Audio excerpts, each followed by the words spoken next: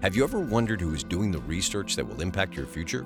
The Research Podcast lets you meet those people and learn how the University of Kentucky is exploring and strengthening our understanding of the world through research and discovery. Here's Alicia Gregory, Director of Research Communications. Today we meet Thomas Guskey, a professor of education psychology in the UK College of Education. His research focuses on the way teachers grade and how they report that information to parents. He begins by telling us about his first research project.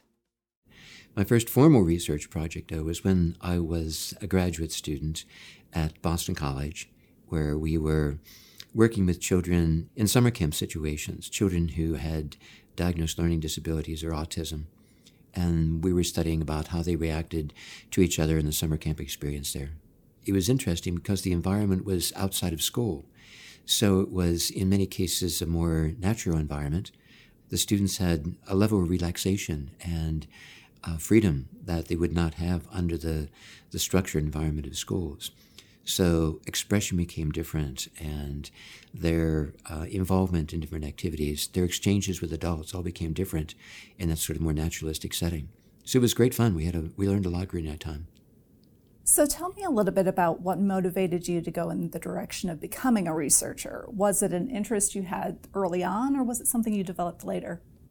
Well, I think everybody has a sort of inborn sense of curiosity, and becoming a researcher just allows us to formalize that, to become structured and systematic in the way we take our curiosity and transfer that into questions and go about seeking answers to those questions. So it's been kind of a childhood dream that you bring into adulthood and develop more systematic ways of doing it. I've always been interested in the education process and teachers, and particularly how teachers change.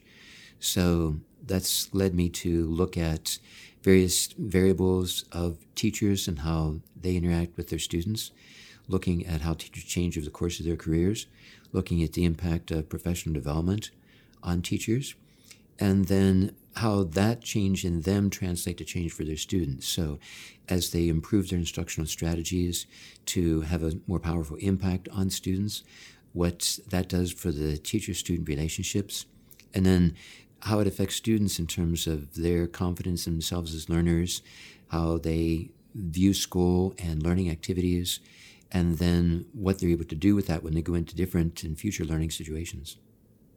So tell me a little bit about the most challenging aspect of your research. The most challenging aspect of our current research in the area of grading is that the grading practices used in most schools today are really steeped in tradition. They are, in many cases, the longest held traditions we have operating in schools today. So we continue to use these practices, not because their effectiveness has been investigated, but simply because we've always done it that way. As we learn more about this, we find that there's probably no area in all of education where the gap between a knowledge base and practice is greater than in the area of grading. So that sort of compels us to move ahead in this area and lessen that gap, to make this knowledge base better known and help practitioners improve their policies and practices to fall more in line with what current evidence indicates can be beneficial for students. So what are some of those strategies that have been proven to be more effective than maybe some of the ways that we've always done things? Well, we know, for example, that when teachers grade their students, that they need to grade them in terms of what they've learned and what they're able to do. In other words, grades need to be based on specific learning criteria and not based upon a child's relative standing among classmates. We typically refer to that as norm-based or grading on the curve. And our evidence indicates that has lots of negative consequences for students, that it really doesn't tell you anything about learning, that when students are graded on the curve, everybody could have done miserably. It's just some did it less miserably than others. It makes learning very competitive because students have to compete against each other for the few scarce high grades the teacher will administer. And we also know that that actually is detrimental to the relationship between students and detrimental to the relationship of teachers to students. So one of the primary factors that we find in this research is that grades should be really based on learning criteria, which means teachers have to specify what it is they want their students to learn and develop very good measures of the student learning that they can use then to base those grades upon. And does that relate to what, maybe a buzzword that I've heard, standards-based grading?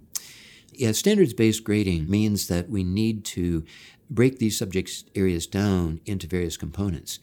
And so instead of giving a single grade for language arts, for example, we might give a separate grade for reading, and one for writing, and one for listening, one for speaking, and one for language skills. And we can do that in all subject areas. So mathematics, similarly, is broken down into, problem solving, basic computations, statistics, geometric principles, algebraic expression. And they are all important, but they're all part of mathematics. And so in that way, you're more prescriptive in the information you offer parents, but then also more directive. So if a child has particular strengths or weaknesses, parents know where to intervene and how they can intervene to really help the child in better ways. So in your experience, how many schools have kind of looked at this evidence and are moving to change their systems of grading? Well, we in the United States are a bit behind the rest of the world in this area. We are more based on tradition than other developed countries of the world. So others that are further along in the process than we are at this time. But I think across the United States, you see increasing emphasis on grading issues. It's the one aspect that's kind of been misaligned, that we're trying to be clear about our standards for student learning, what we want students to learn and be able to do. We have made great progress in gathering information about how well students have learned those things. The one remaining element and the biggest challenge before us is to clarify how we communicate that information to students and to parents and to families so that they can become more involved in the process. We have a very large program going on where we're helping Kentucky school districts revise their reporting strategies. We've been working very closely with some of the Fayette County schools. 2 high schools in particular are really changing drastically their grading policies to bring them more in line with what we know is better practice. We have been working on a national level with several of the organizations, the Association for School Improvement, the Association for Curriculum Development, National Association of Elementary and Secondary School Principals have been very involved. And then finally, with international organizations, a lot of the work that we're doing in grading has come from the State Department and our Office of Overseas Schools. So every place we have a diplomatic mission, we have a school, and those schools, the overseas schools, have been very interested in this work and bringing it more in line with what we know about effective practice. So tell me a little bit about your favorite part of being involved in this research. I find 2 things really stand out for me. The first is to see the difference this can bring to the relationship between schools and families. When we become better at communicating with parents and guardians and families about what the students are doing in school, opening up those avenues of communication, it just does remarkable things in a community where you see parents feeling better about contacting teachers when good things and bad things happen. Teachers being more open to relating to parents and being more specific in those communications so that they can target particular aspects of a child's learning experience. And that's been just wonderful to see. The other thing that has really been encouraging to me is that it allows us a framework for providing collaboration between schools and education organizations. So here in Kentucky, for example, all of our schools are working with the same standards for student learning. They are all working with the same assessment system, but each school is responsible to develop its own grading reporting system.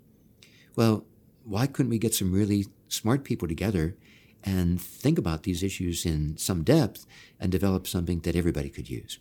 So that kind of collaboration has been remarkable to see, and the strength of that in leading really systematic change here in Kentucky and then across the nation. That's been wonderful. So how has your research impacted the way you've trained students at the College of Education?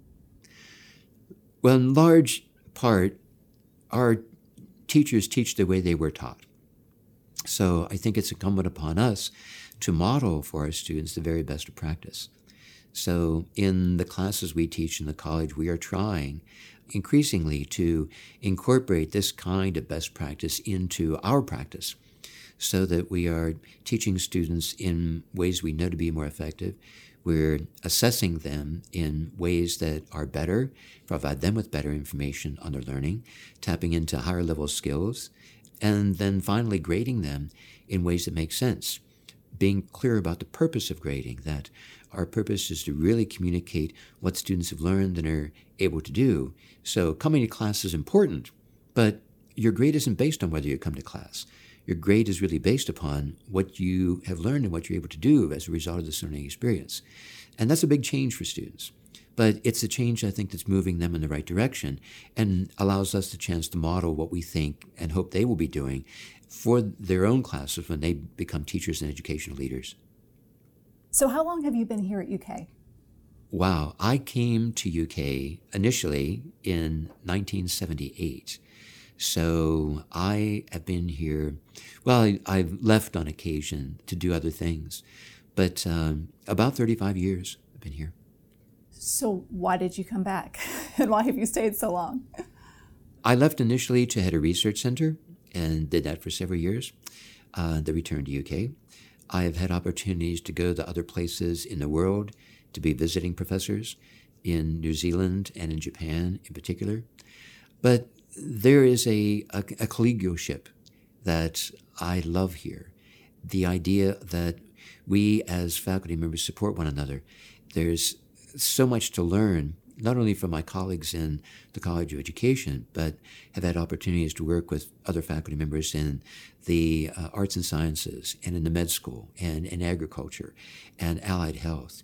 And I've learned so much from them and their orientations, and hopefully I've been able to help them too. So it's that collegial nature of the work and the support for our efforts that make this such an appealing place to be. So what would you tell someone who's thinking about joining UK? Well, I think that I would offer them two bits of advice. The first being that you will not find another environment where there is that opportunity to work in a collaborative effort with other faculty members. I've been in the fortunate position of having offers from many different institutions during my time here at UK. And in some cases I've gone there and interviewed and keep returning because there is that sense here that we can share with one another and we can work together. And there is a support for that and encouragement for that, which I don't find at other institutions. And the idea that our leadership at the department and college and university level really work to foster that and support us in those efforts. So that makes it a very, very positive environment as a faculty member to be able to make the kind of contribution you want and contribute in a way that will be valuable in an effort that supports the institution. Thank you for listening to the Research Podcast. To subscribe to our podcasts on SoundCloud or iTunes, search University of Kentucky Research Media and visit our site, reveal.uky.edu.